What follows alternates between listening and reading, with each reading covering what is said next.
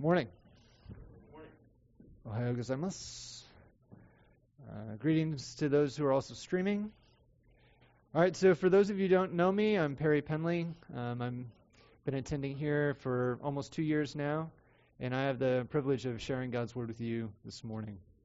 We'll be continuing in the book of James in a message that I've entitled, Faith Put to the Test. So if you would, make your way to the book of James, and we'll be starting in chapter 2.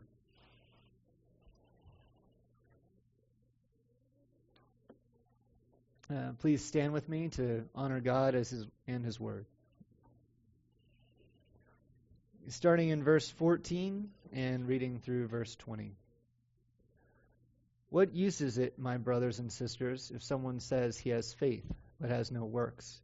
Can that faith save him? If a brother or sister is without clothing and in need of daily food, and one of you says to them, "Go in peace, be warmed and be filled," you do not give them what is necessary for their body, what use is that?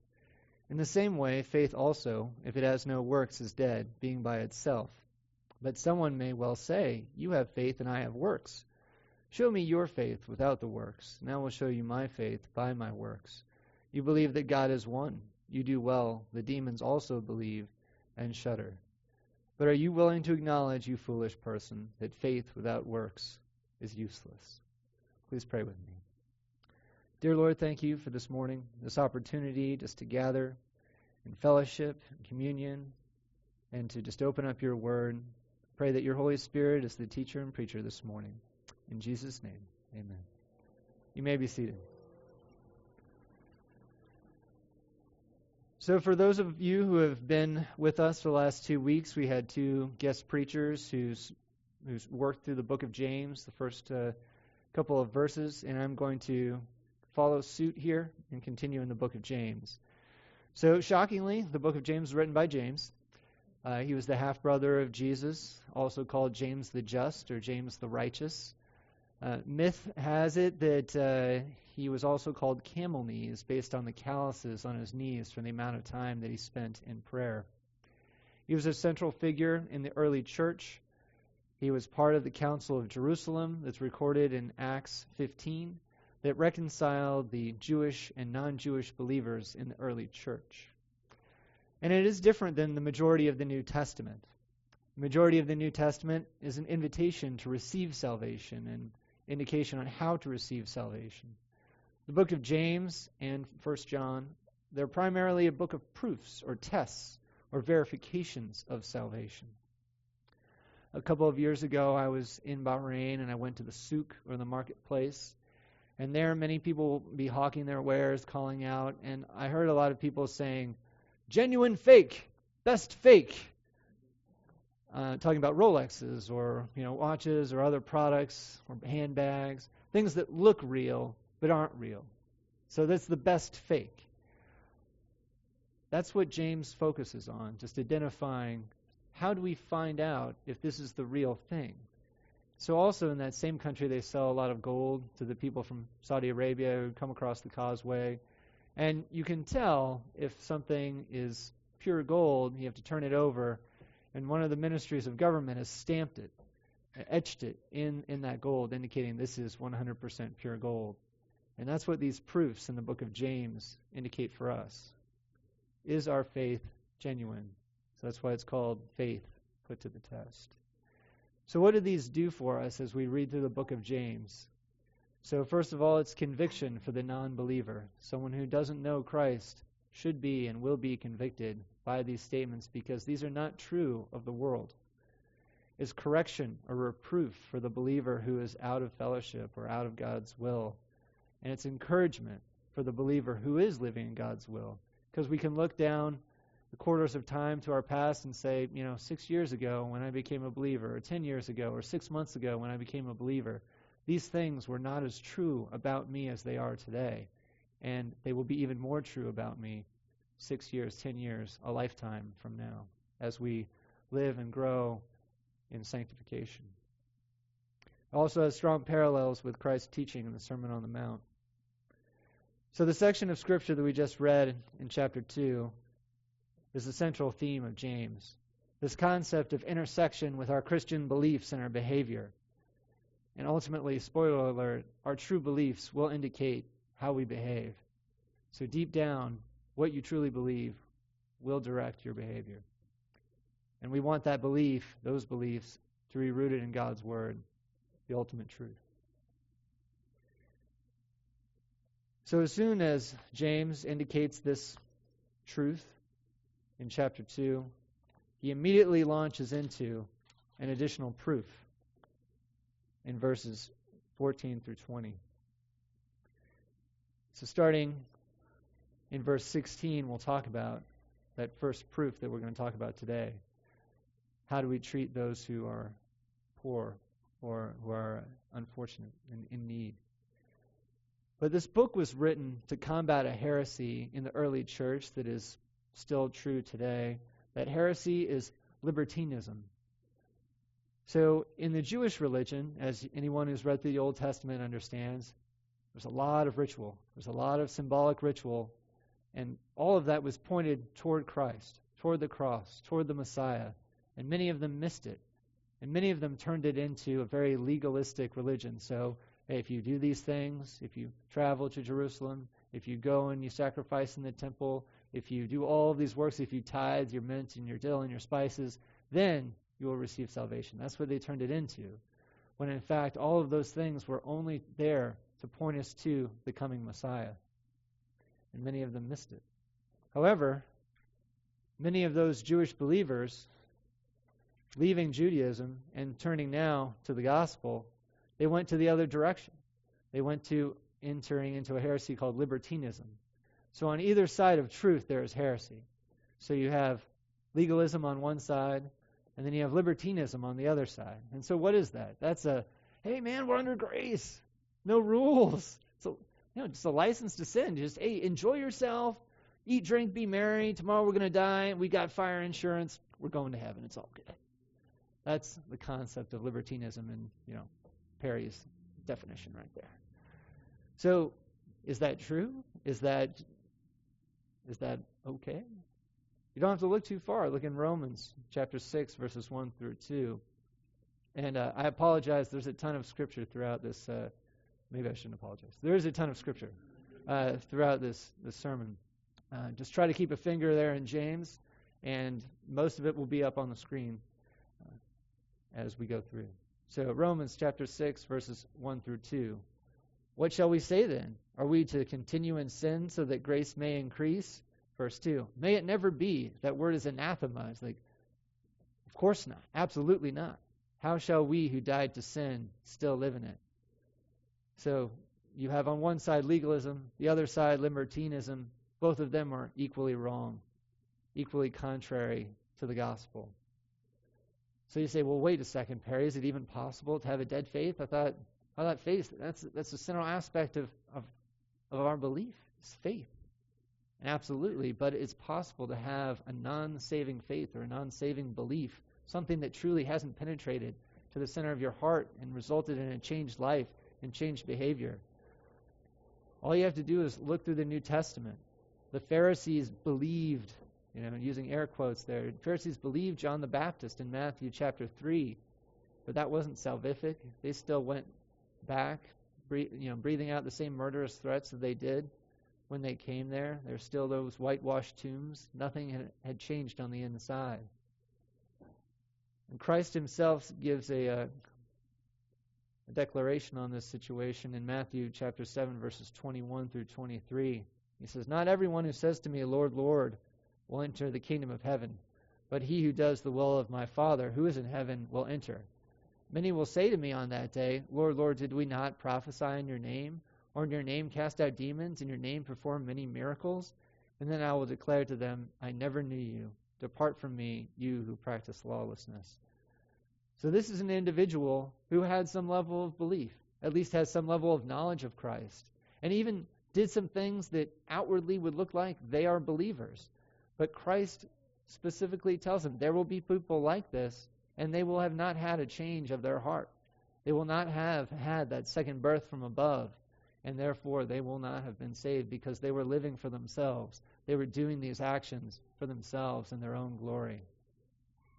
Even Nicodemus is indicated that he believed when he first came and spoke with Christ, but God specifically told him, you need a new birth. You need a second birth from above. So he was not yet saved. God doesn't have any grandchildren. He doesn't have any second and third order individuals who receive salvation. He only has sons and daughters in his kingdom. And therefore we have to have that personal relationship with God, not just tacit knowledge or book knowledge, academic wisdom about him. So it's by grace alone, through faith alone, and we understand that in Christ alone. But I've heard many preachers say that faith alone, or that faith that saves, is never alone and is shown in works or fruit. We'll look at the parable of the soils just briefly. I won't read through the whole thing, but you can find it in Matthew chapter 13, verses 18 through 23. And for those of you who are familiar with it, it's the sower. It should be called the parable of the sower. The sower is out casting seed on the ground, so that seed is the message or the gospel, and it's the same. The same seed is being thrown on 4 different types of soil, 4 different types of heart conditions. So that first soil, that first heart is hard, and the seed doesn't even penetrate and is immediately taken away. No change occurs. Then there are 2 soils that are somewhat pliable and receive it and so show some outward signs of change, but no fruit at all is produced. That final soil, however, is the only one who receives it and produces fruit as a sign of repentance and a changed life. And that's what James is talking about. These proofs in James are questions about the fruit that the Holy Spirit is working in us as we change and become more and more like Christ and less like the world. You say, wait a second, Perry, are you saying works are required for salvation? Is that what you're saying? Absolutely not. It's by grace alone, through faith alone. And all you need to do is look at the thief on the cross. In Luke chapter 23, verse 39 through 43. And so Christ is being, is on the cross. He went willingly to the cross. He wasn't a victim. He was willing to accept all of our sin upon himself so that we might be saved. And then in verse 39, one of the 2 criminals that were hanging on either side of him said, "Are you not the Christ? Save yourself and us." But the other one answered and rebuked him and said, "Do you not even fear God, since you are under the same sentence of condemnation? And we indeed are suffering justly, for we are receiving what we deserve for our deeds, but this man has done nothing wrong." And he was saying, "Jesus, remember me when you come into your kingdom." And he, Jesus, said to him, "Truly I say to you, today you shall be with me in paradise." That man was saved. Christ declared it specifically. He had no time for works. He had no time to develop as a Christian. He was saved by faith alone, by grace alone, through faith alone, in Christ on the cross alone. Last week, Pastor Joseph reconciled this passage in James that we just read, the central passage of the book of James, with Ephesians 2:8. And they're not in conflict, but they're complementary. They explain both sides of salvation. So in Ephesians, Paul specifically talks about salvation is by grace alone, through faith alone. And that argument is against legalism. There's nothing that we can do to ever merit or earn salvation. And then in James, this is an indication that true salvation by grace alone, through faith alone, it produces a new creation, a new creature who does new things, different from the world. And this argument is against libertinism. Just this concept that we would look the same as the world. We shouldn't look like the world. We should be different. We are a new creature. We should look less and less like the world after salvation. So what does this new creation look like? What does this new creature look like? Well, that's what James is all about. So hopefully you kept your finger in there in James chapter 2. So we'll start back in verse 15 through 16. If a brother or sister is without clothing and in need of daily food, and one of you says to them, "Go in peace, be warmed and be filled," and yet you do not give them what is necessary for their body, what use is that? And so the situation of this brother is dire, brother or sister is dire. Obviously they do not have enough food to eat, and they don't have clothing to keep themselves warm in the evening. And the response of this individual, of this, supposed believer, is one of two options.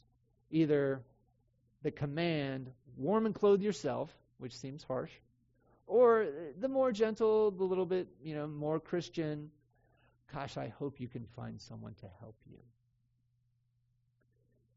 Neither of these responses are the outgrowth of a heart that has been changed by God.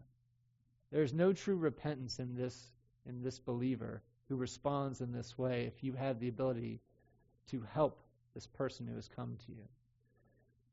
Because they do not have the heart of God. And how do I know that? Well, because I've read through the Old Testament and I know what God's heart is for those who are poor and those who are needy. And I won't go through all the scripture because we'll be here all afternoon, but no one would want that more than me, I'm sure. But Leviticus and Deuteronomy, all you have to do is read through those books and you will know God's heart for the poor. The poor could sacrifice a turtle dove if they couldn't afford a lamb, so they could be part of the sacrificial system. They could participate in their religion. They were commanded not to glean the edges of their field when they harvested, so the poor could go out to the edges of the field and pick up grain to eat. They were commanded that they can't charge interest on a poor person if they take out a loan. They were told every 7 years all debts were canceled. And in the year of Jubilee, slaves were released. And then if your neighbor was without work, the person, you were supposed to hire them. God has an incredible heart for the poor and the needy. And if you don't reflect that, it indicates that you have not had a second birth. You look at verse 18 through 20. But someone may well say, you have faith and I have works. Show me your faith without the works, and I will show you my faith by my works. You believe that God is one. You do well. The demons also believe and shudder. So if you can't point to works, if you can't point to a changed life, if you can't point to your behavior as an indication of your salvation, what do you point to? You point to your doctrine. You point to your orthodoxy. You point to the things that you supposedly believe. But that isn't enough. Head knowledge isn't enough. Academic wisdom isn't enough. Look at Matthew chapter 8, verses 28 through 29. And as Christ was traveling in his ministry, when he came to the other side of the country of the Gadarenes, 2 men who were demon-possessed met him as they were coming out of the tombs. They were so extremely violent that no one could pass by that way, and they cried out, saying, "What business do we have each other, Son of God? Have you come here to torment us before the time?" This is the same title that Peter gives to Christ. And Christ specifically tells him that the Holy Spirit has informed you of this. And commends Peter for understanding that that's who Jesus is, because people were saying, oh, maybe he's John the Baptist, maybe he's Elijah, maybe he's another one of the prophets. We're not really sure. But you know who knows exactly who he is? Those demons know exactly who he is. Their orthodoxy is perfect. The problem is they do not submit to him. They do not fall under his authority. They are in conflict with him directly. And yet, so we can see certainly that orthodoxy is insufficient for salvation. So what are some additional proofs that James goes through in his book, in this epistle? So last week and the week before, we looked at how do we respond to trials as being an indication of salvation and sanctification. Who do we blame in temptation? Do we blame God, or do we rightly blame ourselves and our fallen flesh? How do we respond to challenging parts of the Word? Do we just not read certain parts of God's Word? Do we avoid going to services that we know will be challenging? Do we just not open it up at all? How do we treat God's image bearers? Do we treat them equally? Do we engage in favoritism, racism, sexism, genderism, whatever? How do we talk to one another? Do we treat each other and speak to each other with love and compassion? What kind of wisdom do we follow in our lives? Earthly wisdom or godly wisdom? Do we just talk a good Christian game, or are we doers and not just hearers of the Word? And how do we act in our business dealings? Do we follow God's Word, when we go to church, but then as soon as Monday rolls around, it's time to follow the worldly wisdom? The two that I want to look at today and kind of expand on is the question of submission or humility. Do we submit to God? And then lastly, do we seek God's will for our lives? So first of all, the concept of submission or humility. So if you look with me in James chapter 4, verses 6 through 10. Just make your way there. But he gives greater grace, and therefore it says, God is opposed to the proud, but gives grace to the humble. Submit therefore to God, but resist the devil, and he will flee from you. Come close to God, and he will come close to you. Cleanse your hands, you sinners, and purify your hearts, you double-minded. Be miserable and mourn and weep. Let your laughter be turned into mourning and your joy into gloom. Humble yourselves in the presence of the Lord, and he will exalt you. So after a series of proofs in the first full 3 chapters of James, James stops and gives this invitation, this altar call. Like, come clean, cleanse your hands, repent, rededicate yourselves. And the focus of that is humility. You look at verse 6, 7, and 10, and that is the central concept of this set of verses, humility. You look at Micah 6, 8, this is not something that is only relegated to the New Testament. Humility is important throughout the Bible, and I'll explain why in a second. So Micah 6, 8. He has told you, O man, what is good, and what does the Lord require of you, but to do justice, to love kindness, and to walk humbly with your God. So why is humility equated with salvation? Because humility is required for us to understand our position in relation to that of God. To understand that we are broken, that we are sinful, that we miss the mark constantly, that our focus is, to evil so often, and we are in need of a Savior, and that Savior is Jesus. That Savior is the Christ, and we cannot save ourselves.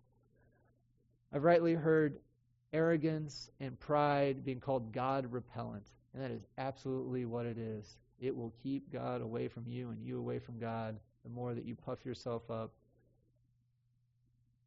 So let's go back to James and walk through this, starting in verse 7. Submit therefore to God, resist the devil, and he will flee from you. So this is an active submission. This isn't passive. This isn't relaxed. This isn't lying back and letting God do all of the work. But this is to come under God's authority, to owe allegiance to God. It's also a military term in the original language, to align in ranks, something that comes easy to my mind. Come align in ranks under an authority. This is also a concept of being subject to powers that be, the government, or children to parents, servants to masters. And a good example of this concept not being passive is Saul on the road to Damascus before he became Paul, before God gave him that new name. In Acts chapter 9, verses 3 through 7. Leave your finger in James, we're coming back. Okay. All right. So as he was traveling, it happened that he was approaching Damascus, and suddenly a light from heaven flashed around him, and he fell to the ground and heard a voice saying, Saul, Saul, why are you persecuting me? And he said, Who are you, Lord? And he said, I am Jesus, whom you are persecuting. But get up and enter the city, and it will be told to you what you must do. And the men who traveled with him stood speechless, hearing the voice but seeing no one.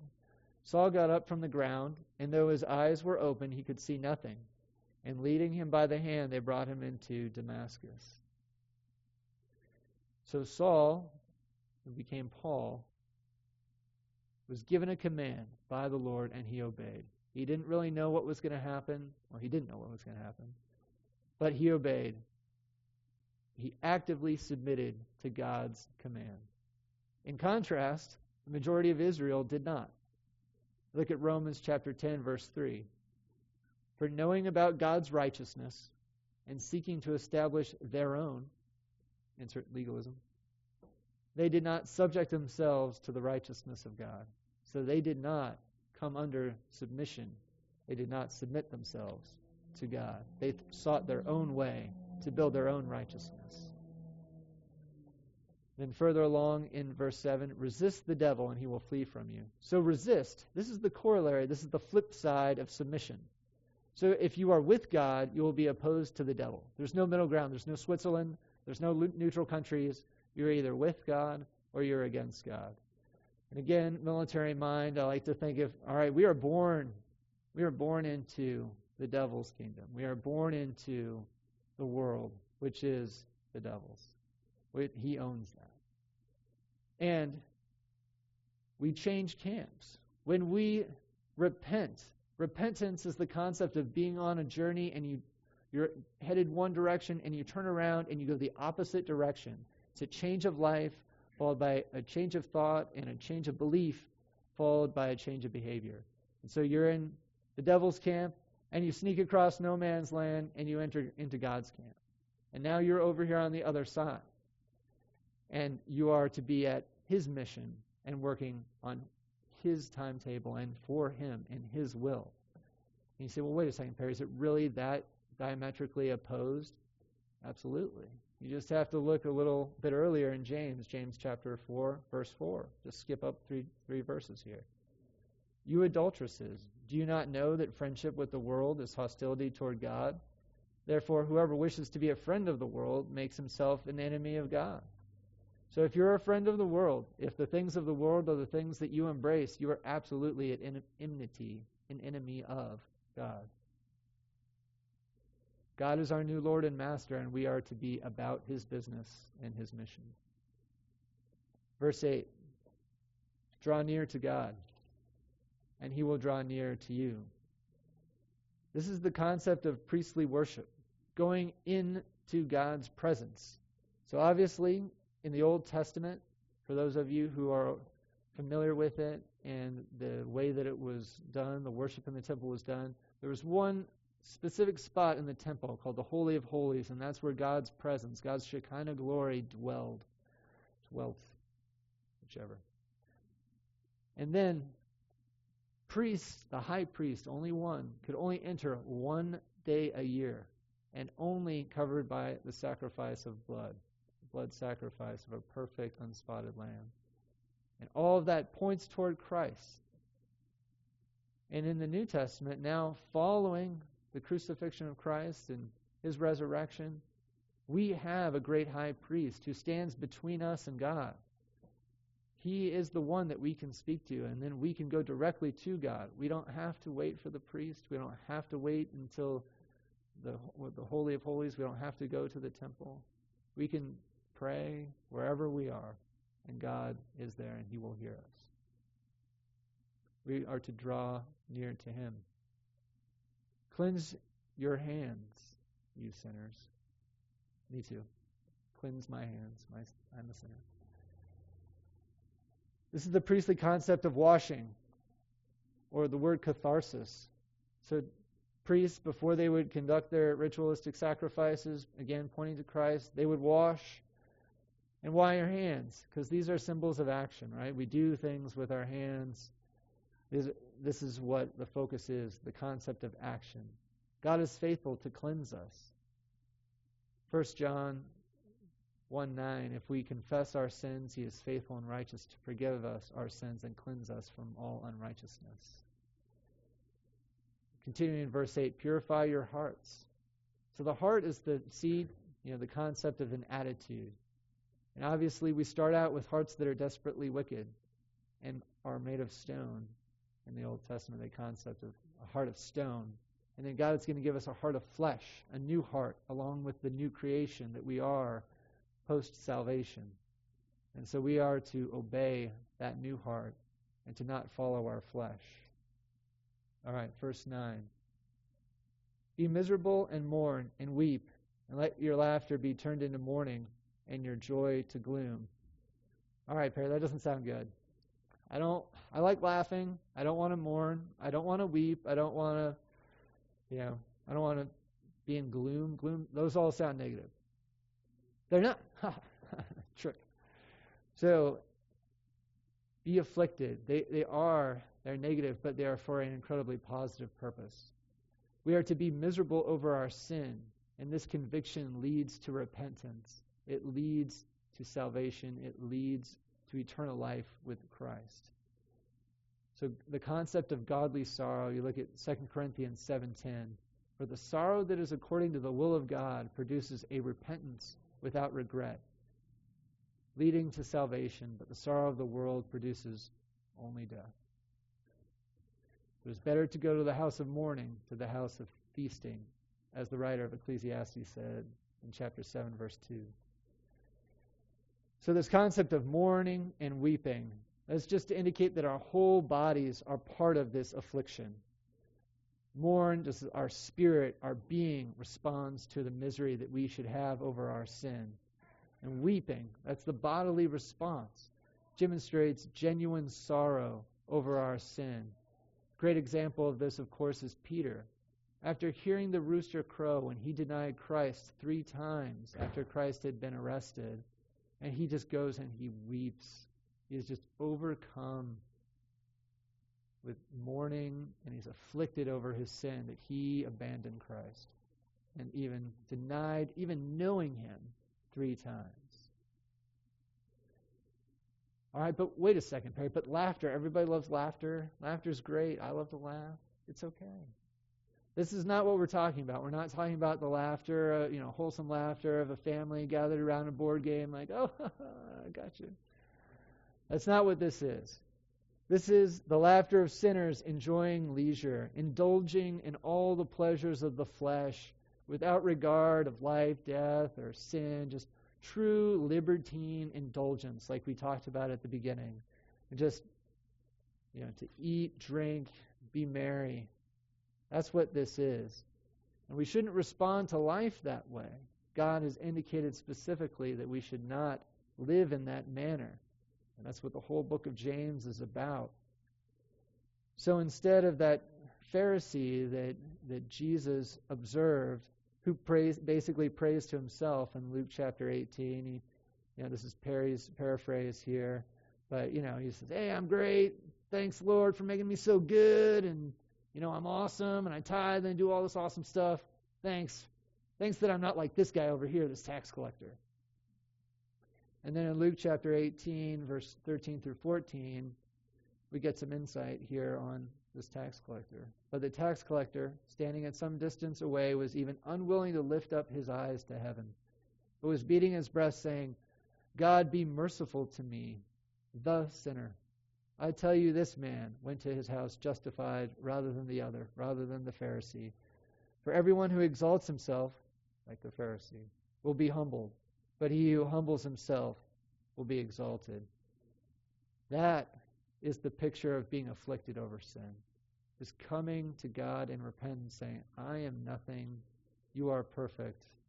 Thank you, God, for the way that you have made for salvation." It leads us to verse 10.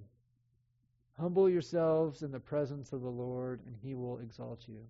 Obviously, humility is the opposite of worldly wisdom. Worldly wisdom tells you, puff yourself up, tell everybody how great you are, make everybody know who you are and what you can do.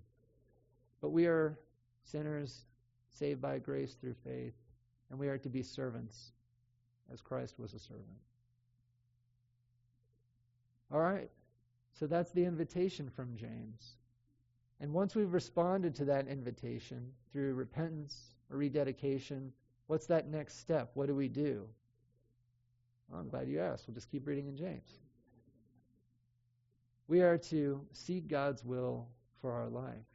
And there's 4 potential responses to God's will, and we'll read through those here in a second. Starting in verse 13. So chapter 4, verse 13. Hopefully you still have your finger in there. All right, "Come now, you who say, today or tomorrow we will go to such and such a city and spend a year there and engage in business and make a profit. Yet you do not know what your life will be like tomorrow. You are just a vapor that is there for a little while and then vanishes away. Instead, you ought to say, if the Lord wills, we will live and also do this or that. But as it is, you boast in your arrogance, and all such boasting is evil. Therefore, to one who knows the right thing to do and does not do it, to him it is sin." So there's 4 responses to God's will recorded here. The first one in verses 13 through 14 is the concept of practical atheism. So while you might believe in God, you might know God, you might be a believer, He doesn't really impact what you do day to day. I've got a 5-year plan, 10-year plan, and Jesus is not my co-pilot, He's in the trunk. And occasionally I take Him out and we'll go to church, but most of the time He stays there and I just ask Him to bless what I've decided I'm going to do. Practically, He doesn't have any impact on my life. So obviously we shouldn't act in this way. God is in control, and specifically here indicates we're a vapor. We're a mist that disappears. It's there for a little while and then is gone. So we are fragile and temporary on this earth. And obviously there's nothing else other than God that's worthy of our trust. Not riches, not another person, nothing. All right, I'm going to verse 16. I do know how to count, but I'm skipping verse 15 right now for a second. All right, verse 16. But as it is, you boast in your arrogance, and all such boasting is evil. So this is the potential second response. This is the self-theist. This is the individual who's made him or herself God. They boast. This is hollow bragging. This is a soapbox phony. This is a charlatan. Someone selling promises that they can't keep.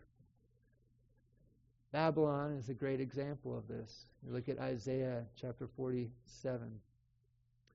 But a contemporary example of this is a poem that I hear over and over, especially in the military. It's very popular, called Invictus. And the last verse is, it matters not how straight the gate, how charged with punishments the scroll. I am the master of my fate. I am the captain of my soul. Negative. To use a military term there. It's untrue. We are not the master of our fate. We are a vapor. Remember, we're a mist. It's temporarily here. We have very, very little control over the things of our world and of our lives. The only question is whether or not we are going to obey and how we are going to react to those things that happen. So this is just pushing God out of the picture and saying, no, I am the God. And obviously that is not true. We'll look at verse 17. Therefore, to one who knows the right thing to do and does not do it, to him it is sin. So this is an individual who knows God's will, or at least knows some of God's will, because we can never know all of God's will. We're not God. And they are in blatant disobedience. They know what it is. They know it's supreme. They know they're supposed to obey it, and they miss the mark. That's the concept that we talked about in Romans, talking about the majority of the nation of Israel. They're in blatant disobedience. So does this address sins of omission or commission? Yes. Wait a second, Perry. Those are big words at the end of this here. All right, so omission and commission, the concepts of commission. So if I know something is wrong, I know it's against God's will, and I do it. It's commission. But I know there's something that God wants me to do, has laid out for me to do, set out for me to do, and I don't do it. That's omission. Both of those are sin. Both of those are missing the mark of perfection, of holiness. And obviously, none of us can meet it perfectly.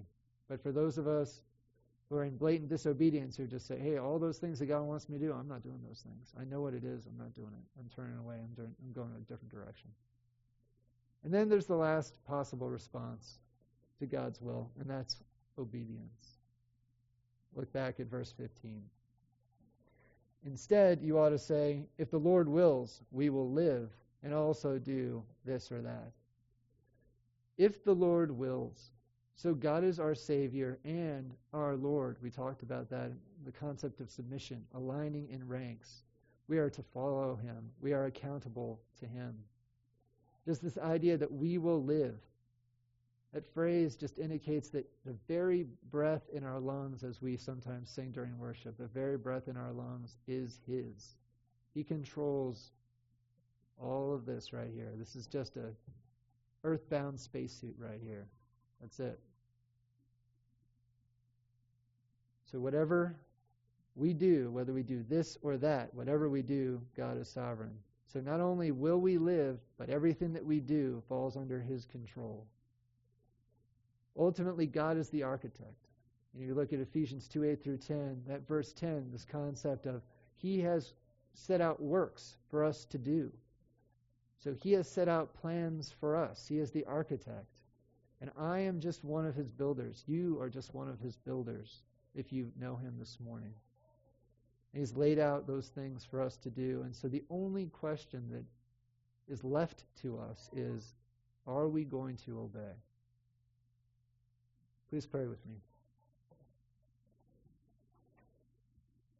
Lord God, thank You for Your word this morning. Thank You for this opportunity to gather and fellowship and just to learn more about You through Your word. Thank You for the conviction, for the reproof, and for the encouragement that You've provided through Your word and through this teaching. I pray that You continue to work in us, change us, sanctify us on the road that You have us headed toward glory. Lord, I pray that You give us wisdom and discernment, that we might see the works that You have set out for us, Lord. And give us courage that we might do those works, and we might do them in Your strength. I pray that You give us strength in Your Holy Spirit to go out from this place and to live in obedience. In Jesus' name, amen.